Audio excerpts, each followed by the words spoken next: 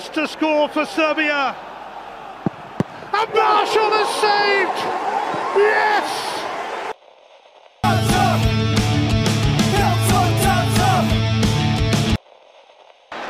Having got the goal, goes again! Oh! It's astonishing!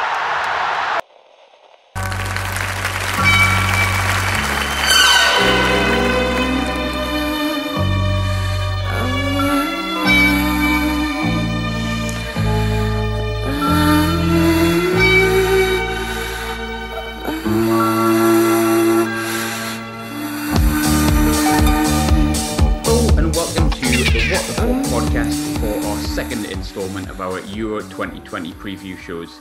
Right on cue, there is a ambulance. Let's start again, G. Somebody not know how to flush the toilet after they've had a shit? What do you mean? Well, there's fucking one of yous. Disgusting! Hello and welcome to the What the Fuck podcast in association with Viper Goalkeeping. Today sees our second instalment of our Euro 2020 preview shows, and of course we'll be previewing the place where I live and a team that hasn't been to a major tournament for a little while, especially the men's side, Scotland.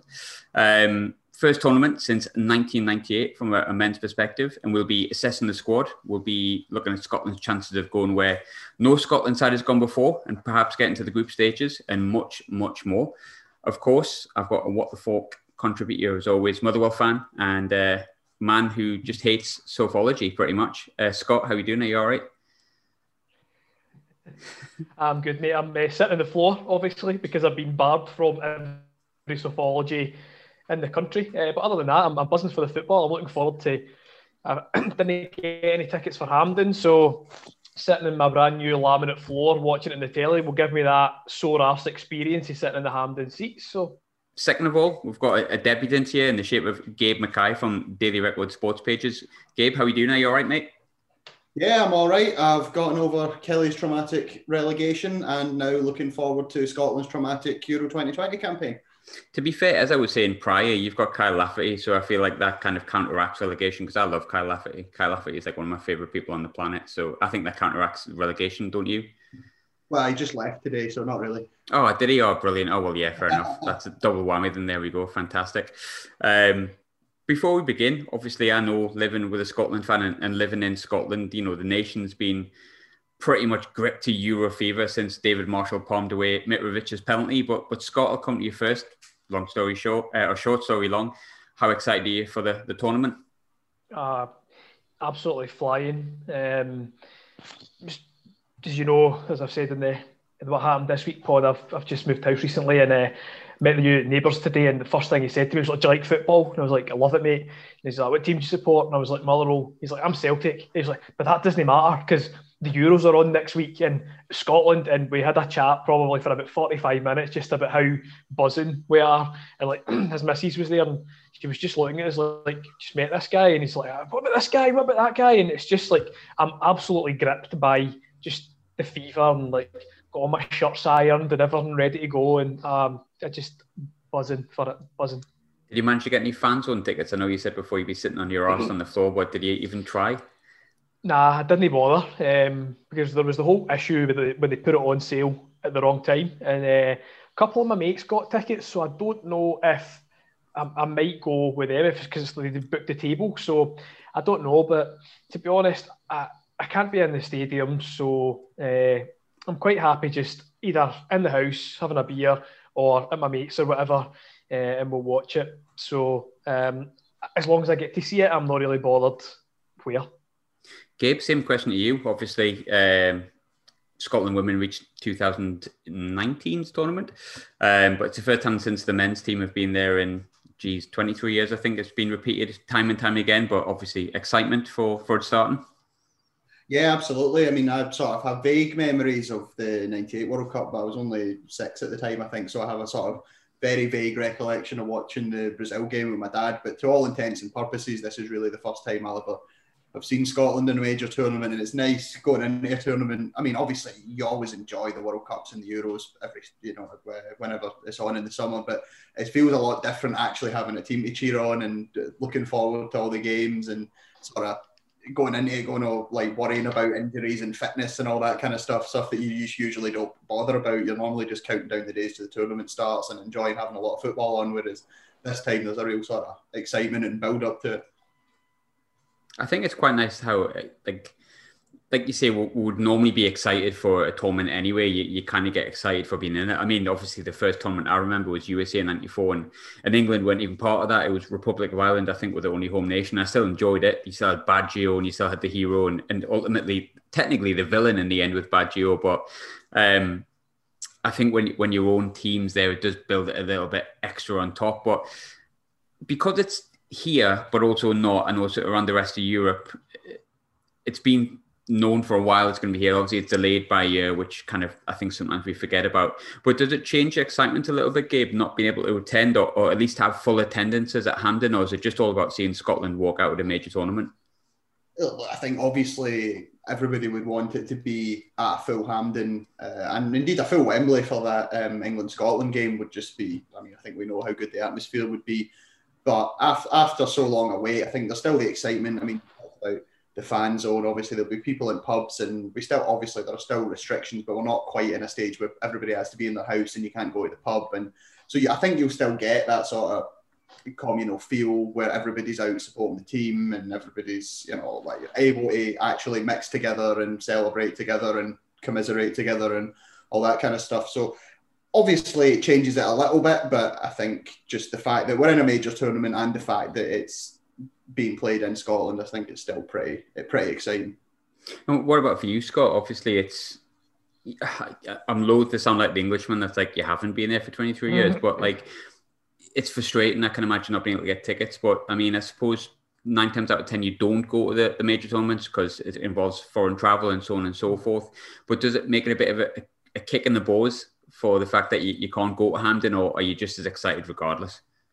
I think probably right now I'm just as excited. Maybe when it gets to next week when the game is approaching, that kicks off, and I do know something. I mean, I think I missed out on the home tickets by like 1 point. And used to, like a few years ago, myself and my mate that I go with, we used to go home and away, so we did have more points. But when I started working in education, you're very much tied to the holidays that you get, and unfortunately, I can't just say, right, I'm off to the Faroe Islands on a Tuesday night for a friendly. I mean, you could, but the kids probably wouldn't like you for doing that. I could no, and my boss, I kind of need the money to pay to go there, so I kind of need the job. But so I don't think I won't feel jealous. I definitely won't feel jealous because we've chatted about this, and the folk who do have the tickets are the folk who have got the points, so they're obviously going to as many games to go. I think really just excitement more at being there. Obviously, if it was normal circumstances, I did have enough points for a ticket for Wembley, but we've talked about the SFA before, and they'd made an error with my pal's ticket with his points, and by the time they rectified it, the tickets were gone to the next level below. So I didn't want to buy a ticket for myself and not go with him, who I've been to.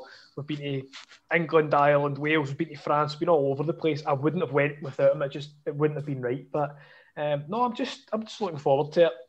Just as Gabe said, it's a real proper interest. It's something really to look forward to.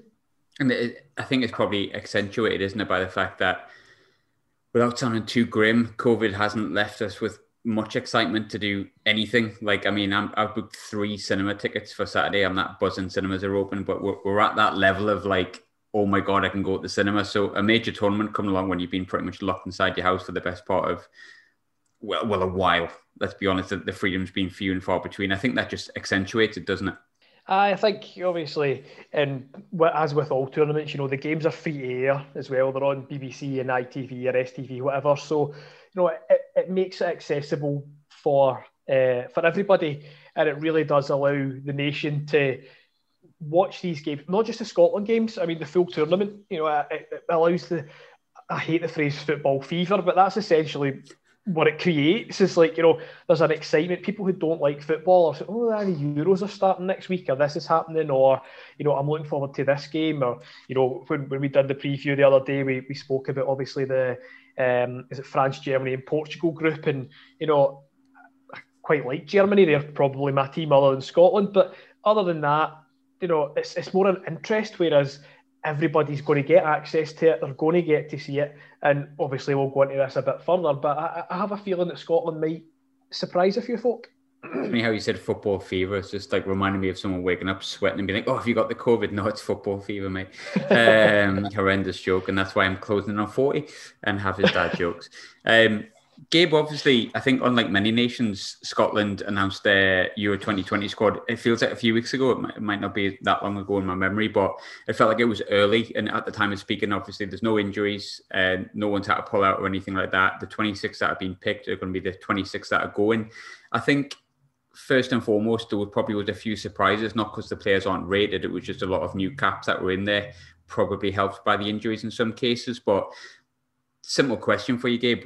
Are you quite happy with the squad that Steve Clarke's taken? Yeah, I would say so. I mean, obviously, he's taken, you mentioned that cap players, he's taken Gilmour and Patterson. I don't think you can really make much of a case for them not being included. I know Gilmour's not played a huge amount, but he's getting the odd game for Chelsea, who are obviously the European champions. Patterson's had his ban, but he's looked very, very good when he has played for Rangers. And right back, obviously, Scott and I, I'm sure, are both big admirers of Stephen O'Donnell, but right back or right wing back is obviously a position that's been a problem for us. And I think other than that, you've obviously got McBurney's out injured, Jack's out injured, and the Mayor of Norwich, Kenny McLean, are out injured. So aside from that, you could maybe have made a case for Ryan Gauld. I don't think Lee Griffiths has done enough this season to warrant being involved. Ollie Burke, I guess, would be the only other possible one. I personally, I'm not a big fan of Burke. I think he's just got pace and not much else. So, yeah, I think he basically picked the squad he had to go with. Maybe that's why it was named so early. There aren't, unlike England where you had all this debate over who's in, who's out. I think most of the Scotland squad essentially picked itself. The only big questions, I guess, were Patterson and do you go with Gauld or do you go with Gilmour? And I think he made his mind up pretty early that he was going to go with Gilmour. So, I'm pretty happy with it, I'd have to say. Same with you, Scott. Are you quite happy with the squad that he's picked? I'm not sure how I would have felt if it stayed at the 23, particularly because, obviously people are going to think he's saying this because he's a Motherwell supporter, but Davy Turnbull is... I think he's an excellent player. I always have. And, it's got nothing to do with, cards on the table. One of my favourite Scotland players is Callum McGregor, who's a Celtic player, obviously. So it's got nothing to do with club allegiances or anything like it. So if it had stayed at 23, I might have been a wee bit peeved, maybe that the likes of, as we say, him, Patterson and the others who were called up, Billy Gilmour, didn't get in. What I also like is when you look through the squad, even if these players don't play a huge part in the tournament, because they are, they're debutants in the squad. Looking at the squad that we've got just now going forward, there's not an awful lot of aging players in the squad, i.e. players who this will be, they will retire after this. Maybe in goals, we might need to find a goalkeeper. If Craig Gordon's still going at the age of 44, to be fair, I could kind of believe it, to be fair. Yeah. He could be... after 2 years out with the lackey a knee, apparently, and then he just regrows his knee and comes back. So the bionic man. Three good keepers, but thinking even for, the World Cup and then the next Euros and the next couple of tournaments, I feel like we're starting to build a core of really good players that we can develop. And I think even having those players in and around the squad just now will benefit us, not only for this tournament, but going forward as well. I think you touched on Davy Turnbull before, and obviously I'll make no bones about it. I've obviously got a big Rangers bias despite being predominantly a Sunderland fan. And I think it's fair to say that Celtic haven't had the season you would expect, but he still came out statistically the most creative player in the SPL in terms of chance creation. I've known about him since before he went there, because of obviously prior people have had in the podcast and obviously known yourself. But how much of a role can Turnbull play at the tournament? I think people talked about him going, and obviously he was previously uncapped, but then you see him in the game against Holland, he looked like one of your better players. So can he go to the tournament and make an actual impact rather than just, going to the tournament and making sporadic appearances? I think he can. I really do. The thing with David Turnbull is he sort of exploded onto the scene. For us, like going back to that season, we were in the sort of bottom 3-4. We were having a dreadful season, and then sort of the Christmas window, we signed Gaboli Araibe, and Turnbull started to play. Jake Hastie started to play. We played with a lot more wing, and I think he scored a few goals that season. And the thing about David Turnbull is, I think when he broke onto the scene, people said, all right, he scored 5 goals, he needs to score 10 goals. Then he scored 10 goals and folks said, he needs to make the step up. So then he went to Celtic, and at the start of the season, he wasn't getting a game. And then it was, okay, he's getting 60 minutes, but now he needs to start scoring goals. And then he did. And then it was, but he needs to do more. Like you said, he's up there with the assists. So for me, that it's the next natural step for him into the international squad. The one thing that I notice, and I've obviously watched him numerous times, but the one thing that I love about David Turnbull is how he strikes a ball. It's like if you watch it, somebody pointed this out to me a couple of weeks ago, and when I was watching the Netherlands game the other night, he had a shot from outside the box, and it wasn't too far away. He strikes the ball so sweetly. The ball doesn't move. It doesn't spin. It doesn't go forward or backwards or move in the air. He strikes the ball so cleanly. And, when we're playing the likes of England, for example, that can be the difference. A ball breaking in the edge of the box, if you've got somebody there that can, hit the target from there, you're not having to build up the play and take it in. You can do it with either foot as well, is the thing. So, from either side, I think if I was Steve Clarke, and I know I've already said, I know a few folk have said I look a bit like him, which is a bit unfortunate. I was literally just about to say, you could probably pass as Steve Clarke, to be fair, Scott. I'm not sure if that's unfortunate for me or him, but be a little bit more dour, and you'll be sound, you'll be fine. There's no chance then.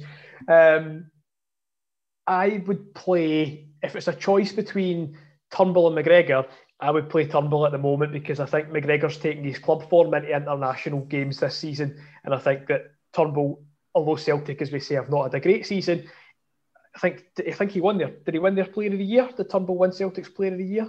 I think Ajer won it. I think he won their Young Player of the Year. The Young Player. Yes. So, with the statistics that he's got, do I think he can make an impact? Absolutely, if he's given the chance. You touched on it before a little bit as well, Gabe, about Ryan Gauld. There's been a lot of discussion around it. There's seemingly a lot of people who watch a lot of Portuguese football. I can't claim to say that I necessarily do, but I think when you look at his stats and you look at what he's done this season, it's probably unfair to say that he's done anything but have a great season. 26-man squad, I think 23-man squad, you're kind of like, you're picking between a few players, but in a 26-man squad, it seems like it's been largely ignored. And it did, you mentioned before, like it felt like he made his mind up pretty early. How unlucky do you think Ryan Gauld is to miss out? Well, I mean, I'm not going to claim to be watching Portuguese football every weekend either. So I'm just sort of going by, the clips I've seen of him playing in Portugal and the numbers, as you see. And I think he was one of, if not the most sort of productive, creative player in the Portuguese top flight, which is obviously a very good level. I think it just came down. I think you can have Gilmour or Gauld in that squad. They're not the same type of player, but they're both that sort of deeper, more creative player. Now, obviously, McGregor's going to be the main man for that, and then it's who's the alternative. And I think, obviously, Clark's looked at it, and I guess Gilmour's obviously younger, but he's obviously a guy who, if he develops as we hope he will, is going to be a guy who you hope to build the national team around for the future. At such a young age, he could conceivably be playing for Scotland for another 10, 15 years. And I think it's maybe just one of those. And Gauld maybe suffered a little bit as well with the old out of sight, out of mind sort of thing. It's not like he's playing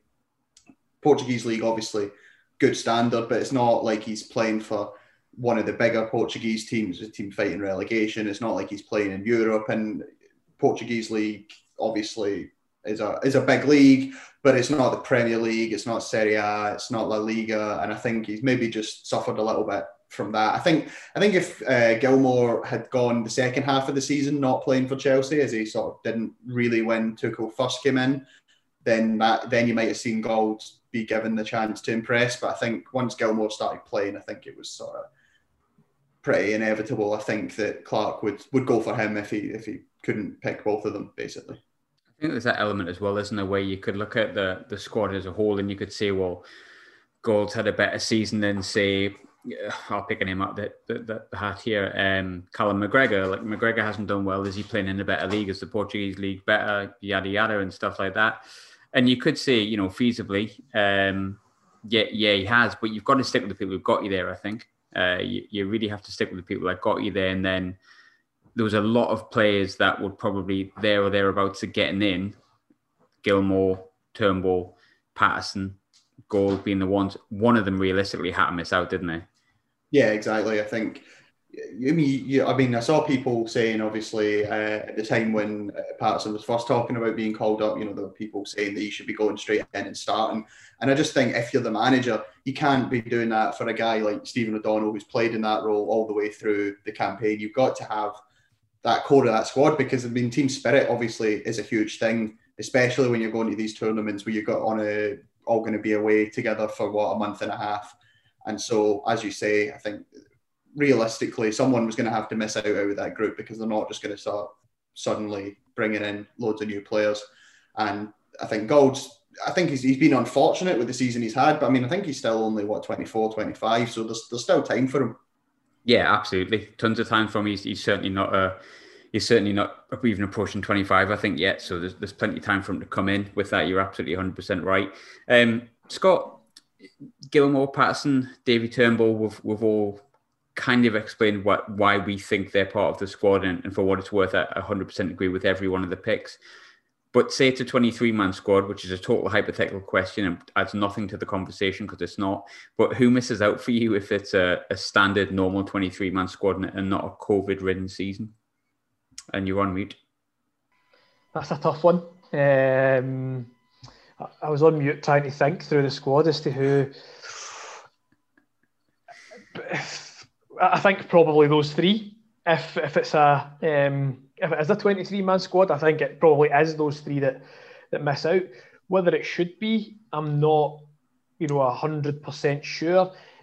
I think the issue that we have is that we have good squad depth across the team. We don't really have an area, I think, where we could say, oh yeah, do you know what, we could lose him and it wouldn't really matter, because I think we have a good variety of different types of players who play in each position. So, if you look at the centre-backs and things like that, you've got Cooper, who I really like. But from watching Cooper, I think he's a different type of defender than Declan Gallagher, who I think is a different type of defender from Scott McKenna. So, tactics are obviously going to have to be different for the different games, or the three games. But I think if it was to be 23-man, I think that those three probably would miss out. If you're going to press me for a name, I would say if that was the case, I would have had Turnbull in there over Fleck. Yeah, based on the seasons that they've had, people think you've been biased there with Motherwell, but there's obvious reasons behind that. I think Sheffield United have had a poor season. Or even, I say Turnbull purely because of the amount of game time that he's had, but even, Gilmour perhaps maybe in there instead. Someone in that sort of forward-thinking position, I would have had them in there before him. I went for Turnbull just with the season and the stats and stuff like that he's got for this year. Gabe, I think it's something we haven't really touched on as yet. I think that squad was affected by injuries as well.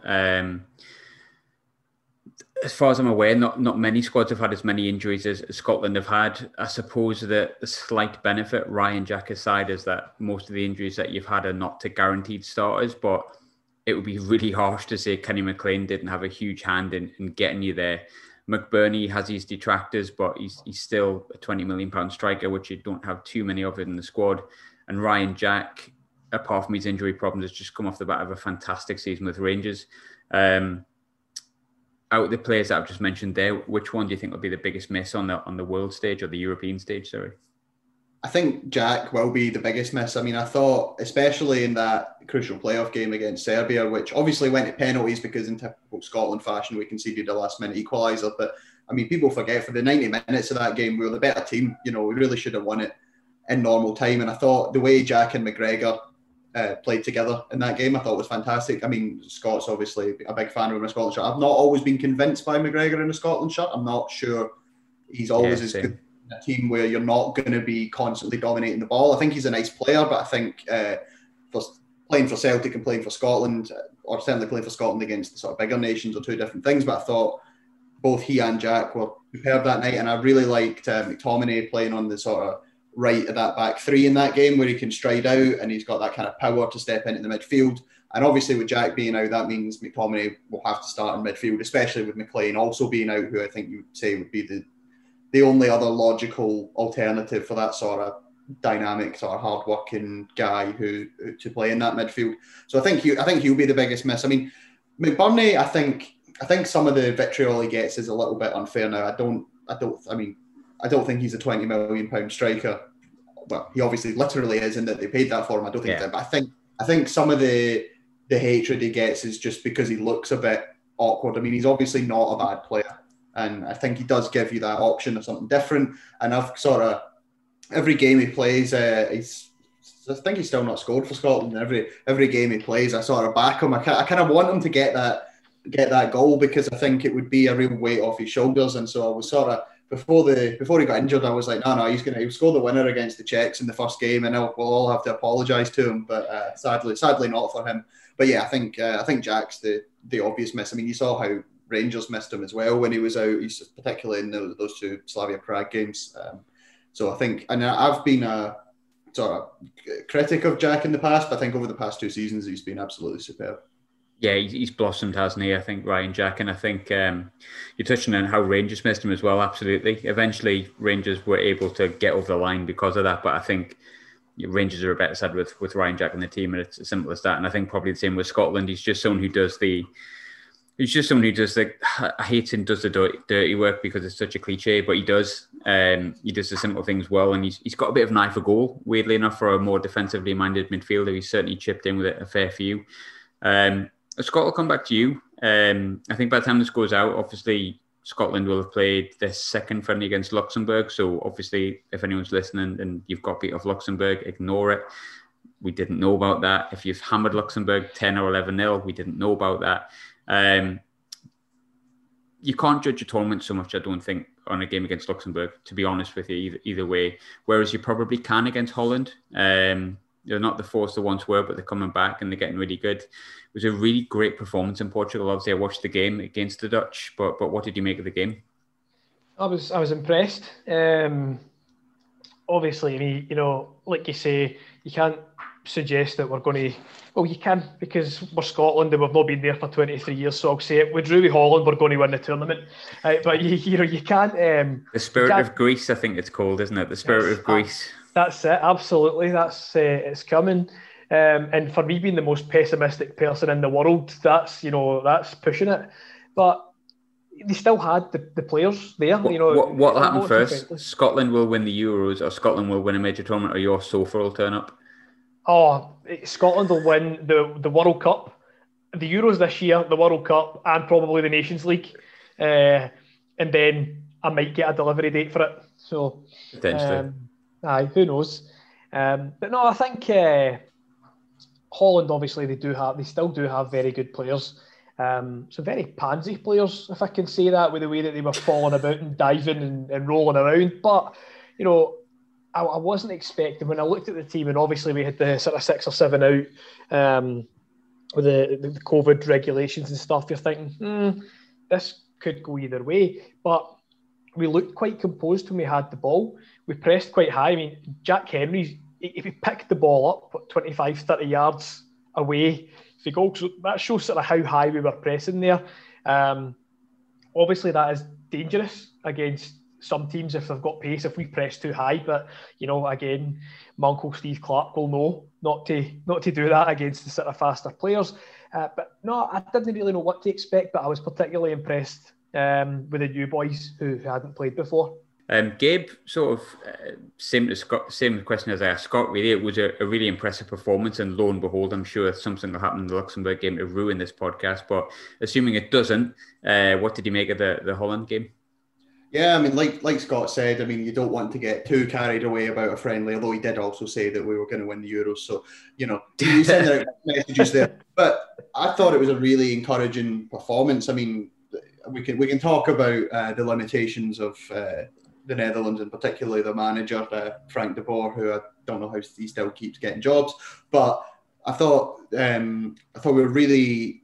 Obviously, they had a lot of the ball, but you'd expect that. And, there's no point trying to go up against teams like that and try and outpass them. But I thought we had the better chances. I thought we were really organised, but we looked really good going forward as well. We should have won the game. I mean, the free kick at the end was... I mean, it was a great strike from Memphis. So I don't want to take that away from him, but it was never a free kick in the first place. And no, not at all. So yeah, I was really encouraged with it. I mean, again, it's an international friendly. I mean, this is the other great thing about having qualified for a tournament, because usually international friendlies are the worst thing in the world. Where now you've got an international friendly and you're like, that was quite good. I'm quite excited about this now. It is though. I mean, obviously we had both games on because we've got a household of England and Scotland fans, and I'll not lie, I kind of switched off and ended up watching more like the Scotland game because, to be honest, the England game was like paint drying at the time, whereas the Scotland game was actually good play from both sides, but like that is an awful lot for Scotland, because before the game you'd probably anticipate, like, if we get beat 2-1 here or 2-0, it's not the worst result in the world. Like your destiny is not necessarily going to be decided by a defeat against Holland in the Euros, and yet here we are discussing why that might be quite important. I'll stick with you, Gabe, on this one. I think I'm a big fan of Lyndon Dykes. I actually really like him. I think he does a really good job for Scotland, and it does seem like it's going to be him and Che Adams as the chosen two at the time of speaking. But I'm sure Hibs fans will be, well, if there is any Hibs fans that listen to this, which hopefully there is, will be saying, hang on a minute, Kevin Nisbet's just put in a great performance after coming on a substitute. He scored X amount of goals in the Scottish Premiership. He's pushing his case for inclusion. I think he has been doing that with his club form as well. But how would you feel if he started the Czech Republic game ahead of, say, Lyndon Dykes or, say, Che Adams? Would you be okay with that? I actually would. I mean, it's one of those where when he sort of first went to Hibs, and he didn't start the fastest at Hibs, and you kind of wondered about him, and then he obviously came onto a game. But I mean, when he came on the other night against the Dutch, I mean, I thought his movement was really sharp, really intelligent. It was obviously, I mean, you could say it was a simple finish for the goal, and it was a great ball in by Robertson, but the way he sort of pulled those defenders about, I thought was really good. I mean, I'd expect Dykes to start against the Czechs, but I mean, if you look at the Czech team, I mean, they've got, I mean, I'm sure we'll probably maybe come on to it a little bit, but they've got a decent side, but they're pretty weak at centre-back. I mean, obviously without Kudela, for reasons we all know, because he's an awful racist. And yep. And they're playing Italy as we record this podcast, and Thomas Callas, who would probably be the other guy who I think would have started, he's not playing that game. We don't know at the time of recording what kind of injury he's got. So you might be going into a game against the Czechs with probably 2 second-choice centre-backs. And I think with what Nisbet showed, certainly against the Dutch on Wednesday night, I think he's the kind of player who could really cause them a lot of problems. So I wouldn't have any problem. If he's named in that starting lineup, I think he could definitely step up and do it. And that's not something I probably would have expected to be saying. Certainly not when he was released by Partick Thistle a couple of years ago, and even probably in sort of September, October time. If you'd have said to me when we were going into that Serbia game to qualify, you said, we'll qualify and you'll be saying that you wouldn't mind Nisbet starting up front in the first game, I don't think I would have believed you. But he's come on a lot, and he really impressed me on Wednesday. Yeah, and same. I think sometimes you look at players and you think, oh, they'll do all right at, say, League One level. If they ever move down south, there'll be a few bigger clubs in League One looking at them. But there was a few of my Sunderland supporting friends that went, oh, what do you think of that Nisbet? And I was like, he's well out of our price range to begin with, because we're a League One club, and he's not going to come to League One. He's far better than that. And I think, I don't know if that's a backhanded compliment, but the fact that he would quite easily fit into a good championship side for my liking, that would take a punt on him, pay 3 or 4 million.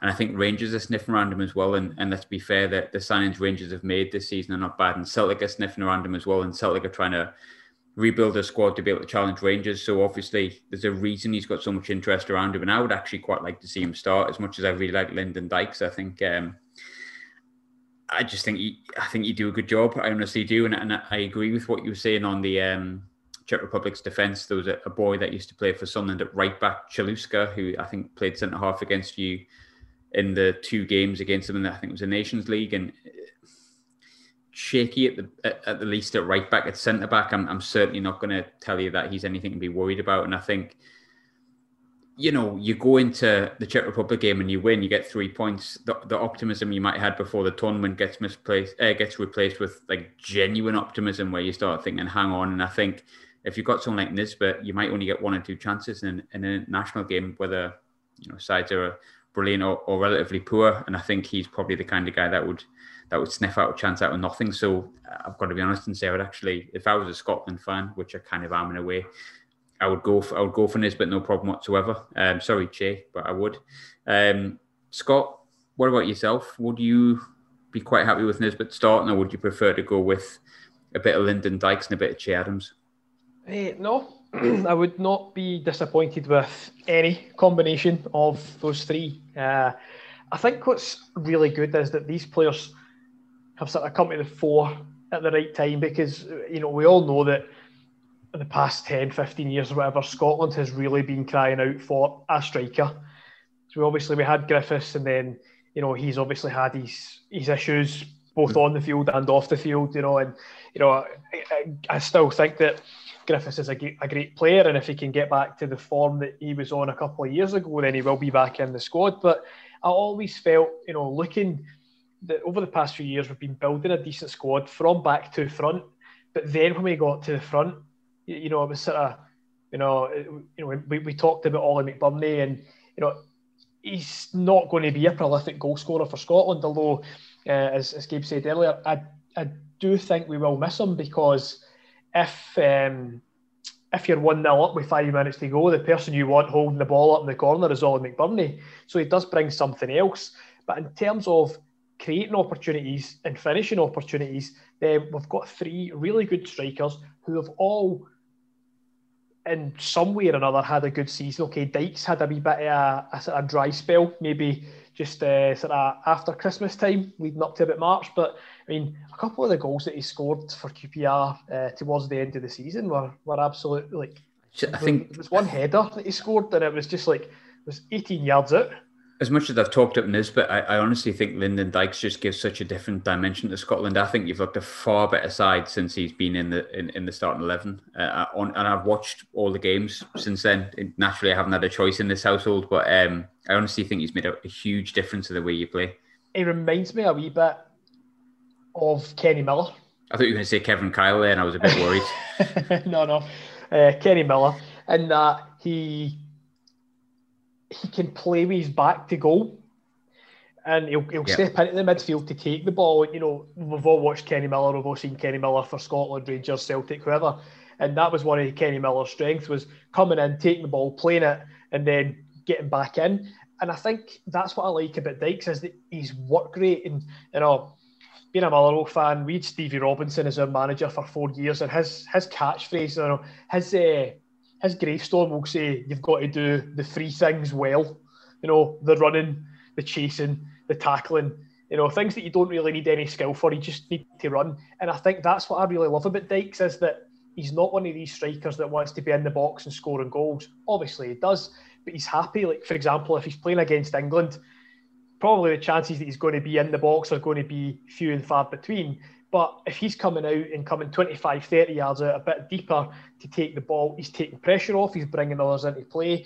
And I think he's an all-round good player. Yeah, I absolutely agree. I really, really rate him quite highly, to be honest with you. Which is, it's nice. Like, I've lived in Scotland for 10 years, and a lot of the time it's been about how bad the Scotland squad is and who's worse than the other one. And we're talking here about players that are doing well. And it's nice for that to happen for once. It feels like there's a really good squad there, which I'm sure we'll come on to soon, because I've just noticed I've got a question coming up with that, so I better hold myself back or mess up my own hosting job. Gabe, you touched on before, there was a big talking point about Scott McTominay. Injuries might change that naturally based on his position. he actually didn't play too bad on the right-hand side of a back three, but I think he's playing in midfield for all the four floors that they've got at the minute. Manchester United, one of the better sides in Europe. Surely, especially with Ryan Jack's injury, you've got to play him in midfield in the tournament, haven't you?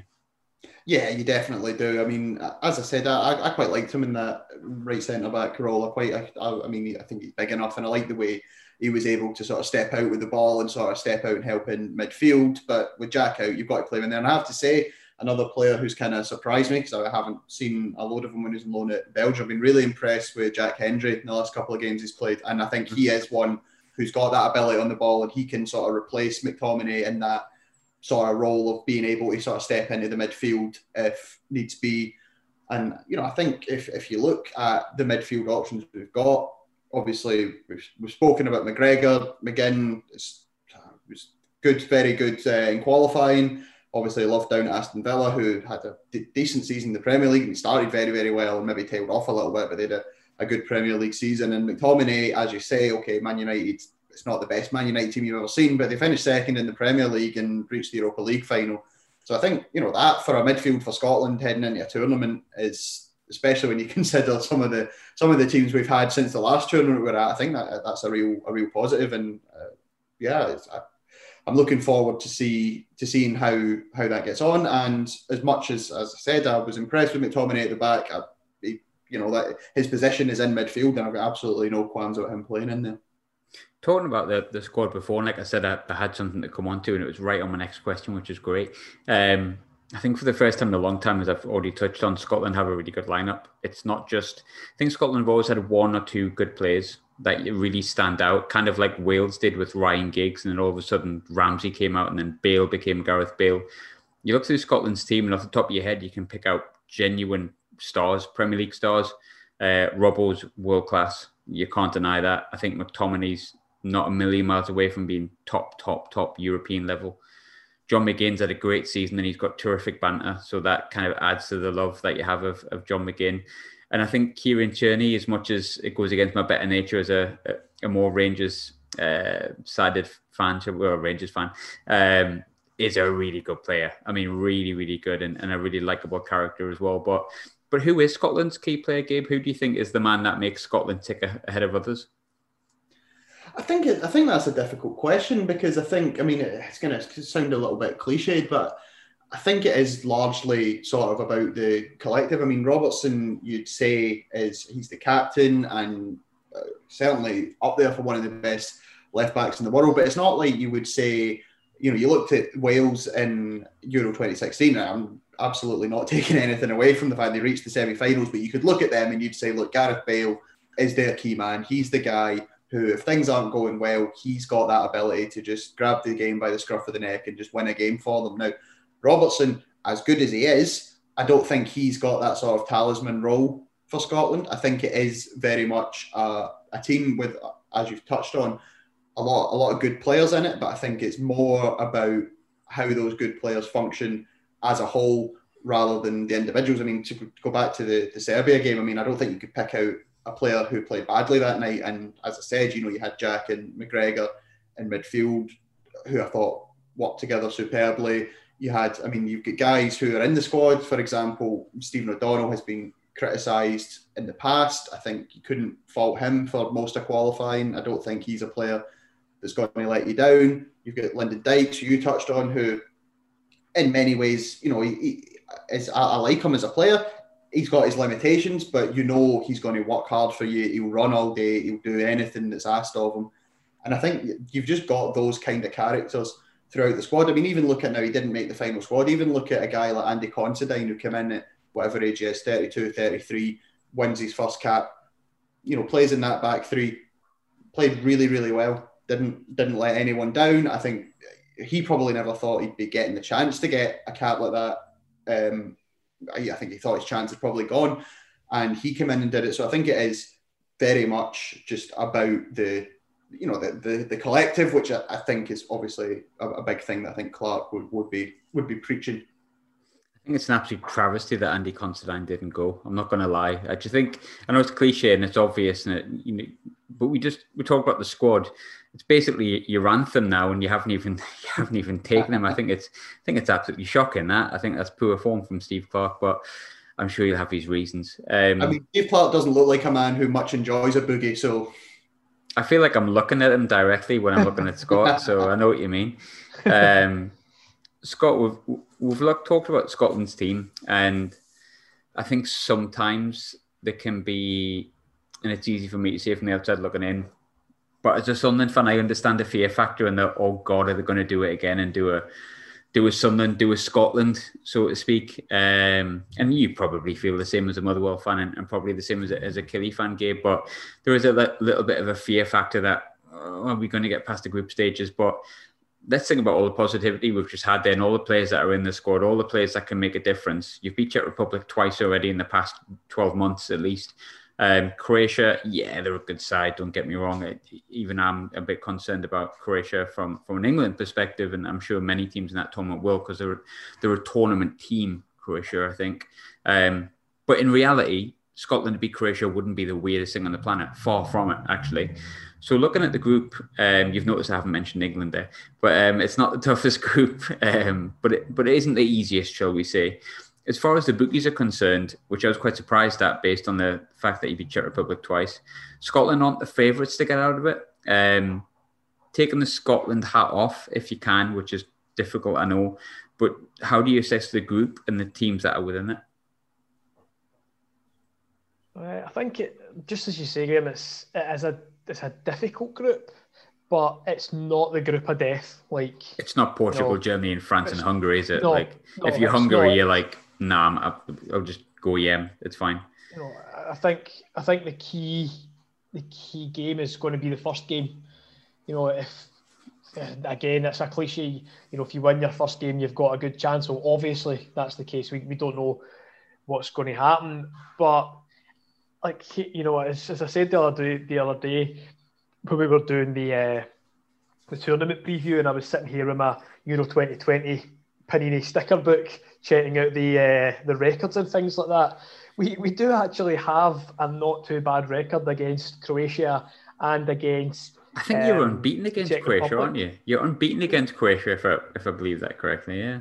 It was either that or one, but it was very, very small. We certainly have had the upper hand, which touchwood will continue. As I said, I think if Hampden was full, then I would, and this is me taking my Scotland hat off, but if Hampden was full, I would put that hat back on and say that we would beat both of these teams at a full Hampden. No questions asked. Right, I would go as far as to put my 50 pence on that for each game that we would win both of those games. And it gets a lot of criticism, Hampden, right? But I've been to Hampden one. I've seen Scotland one. I've seen England because of where I live. And you all enter the stadium in that kind of pessimistic mood. Then you score a goal, and that's it. You've won the Euros. It's that kind of like attitude you have, and it is a real cauldron. Obviously, I've lived next to Hampden for the best part of 10 years, so I've heard the roars, I've heard the cheers, the jeers. But when it's rocking, there might be people listening to this that aren't Scotland fans and going, oh, yeah, whatever. But it really is it's a different beast, isn't it, when everyone's on side? And I think because we've been so starved of football and normality in life, if you were able to put 50,000 into that stadium, COVID safe, for the first time in 14, 15 months, you're talking an electric atmosphere here. And the same with Wembley, the same with both of those grounds. But, Scotland fans at the best. It's a mental atmosphere, isn't it, when it's really going? So I totally get where you're coming from with that. And I agree, to be honest with you. Obviously, I've seen us beat France at Hampden, beat Holland at Hampden. When we went 2-1 up against England in the last qualifiers, that was probably the loudest I've heard in a football ground. The reaction to that was it was amazing. So it is there, and I do genuinely think that it's got to give the players a lift. It's either got to give them a lift, or it's got to make them think, oh shit, they're going to be waiting outside for us if we don't do something here. Either way, I'm not bothered. If it gets the reaction, that's sort of what you're after. And that said, Graham, you mentioned that you were at the Lincoln game, Sunderland Lincoln game, and was it 12,000 there? 10,000 it was. 10,000. So yeah. 10,000 at that, and as I said, a few the others we'd watched it on TV, and 12,000 is not anything to be sniffed at. 12,000 roaring you on is better than nothing when you consider that teams like Motherwell are playing in front of 3,000, 4,000 every week. It's 3-4 times that. So it might still go in our favour. If you can stretch the fans out correctly and talking about the one game that's been COVID safe and so on and so forth, it was like spread across mainly the whole of the stadium, but with a big distance, and it actually helps it travel, and it does feel like a lot more. So I'm assuming they're going to do the same. So maybe we're not being fair there, and Hampden should still be rocking, but. I'm going to ask you the difficult question last, Gabby, and of course I'll let you have your say as well, Scott, because I always do, because I have to. I actually feel quite confident for Scotland, and I've said many times, as much as I was born in England, that's my team. I would love to see us do well, because it's a place where I live. It's where most of my friends are from, and obviously my girlfriend is. I think Scotland can make it to the last 16. I genuinely think that. You can do that, and that's coming from a totally almost neutral perspective. But Gabe, you're going to come from a different perspective as a Scotland fan. But how realistic is it that Scotland can go where no Scottish team's gone before? I mean, it's a difficult one because, as we know, with the format of the tournament, one win can get you there. Now, you would think that, as we've touched on, that the most likely to do that would be the first game against the Czechs, who, obviously we did beat them twice in the Nations League, but I remember one of those was the reserve team because they had to call up a whole new squad because of COVID. They played better that day, to be fair, than when they had the full team. I was thinking, but weirdly enough, but you're right. They've got a good squad. You've got obviously the two boys from West Ham. Obviously there was the unpleasantness against Rangers, but they've got a lot of the Slavia Prague team in there who did really well in Europe this season. They've got Patrick Schick up front.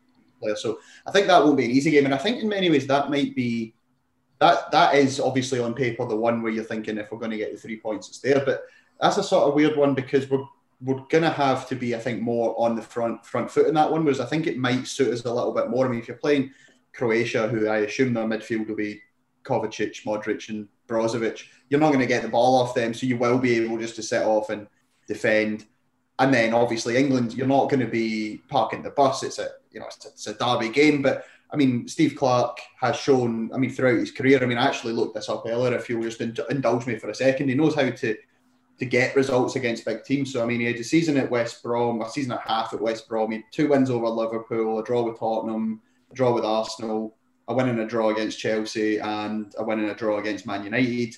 And then, obviously, his time at Kelly went to Europe. He had 2 wins over Celtic, 2 draws, 4 wins over Rangers, 3 draws. Now, obviously, there were also some defeats in there, but I think that shows you that he's a manager who knows how to set up a team to upset the odds in these kind of games. And I think that's going to be a really important thing going into the tournament, because when he took the job, I was a little bit surprised, because everybody who's played under Steve Clarke, everybody who's worked with Steve Clarke says, well, he does his best work on the training ground. And obviously in international football, you don't really get that much time to work with the players.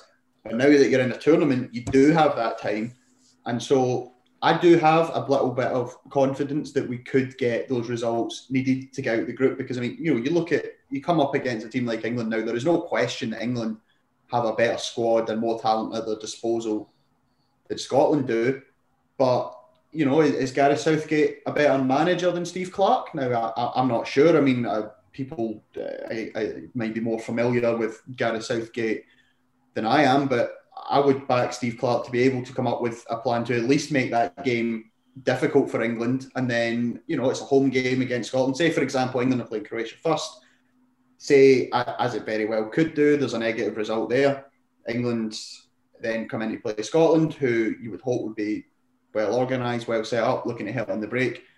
Even with a not full Wembley, if Scotland go 1-0 up in that situation, I think you'll hear the atmosphere turn, the pressure will be on, and historically, England haven't always done well under that pressure. So I'm not going to sit here and say I think Scotland are definitely getting out of the group. I think probably on paper, we might even be the weakest team in the group. It's certainly between Scotland and the Czech Republic, I'd say. I think Scotland and the Czech Republic have largely the same issues in that there are questions defensively, but there are some good players in there. But I don't see any reason why, given that, as we know, it is possible that you could get through with one win. I don't see any reason why not. Scott, same question to yourself. Much the same. I don't think we'll get relegated, so that's a good start. We'll not get, we'll not get relegated to like the whatever tournament UEFA come up with next. That's the next level of UEFA, isn't it? The relegation from a major tournament just to get another tournament out of it. Now, there's an idea for UEFA. Like, I want royalties if you. Well, actually, that'd be Scots royalties if they did that. But there you go. It's my royalties. No. Just exactly, the same as Gabe says. I think that, Graham, and the listeners who listen to What the Fuck Happened this week regularly know that I genuinely am the most pessimistic person ever when it comes to football. It's like, Motherwell are playing the Forfar Athletic under-14s. What do you think the score will be? They'll probably win 1-0. We'll get beat, right? But I don't know. I don't know if it's maybe just the exuberance of being at a tournament after all this time. For me personally, going to this tournament, okay, although I'm not going to be there, it vindicates the Costa Rica friendly a couple of years ago, where it absolutely hammered it down. It was lashing it down. We get beat. We walked back. The trains were off. I couldn't get home. That kind of game, it vindicates the games where we've watched where we should have won and we've come away with a draw. It's just being there, and maybe that's why I'm feeling a bit more confident. It's just because I'm just so chuffed that we're there, but we're not just there to make up the numbers. Definitely not. And I do think that we can get out the groups, hopefully as the best third place team is what I'm hoping for, because I've got tickets for that game at Hampden, so that's just a wee bit selfish. But, if we come first or second, I'll not be raging.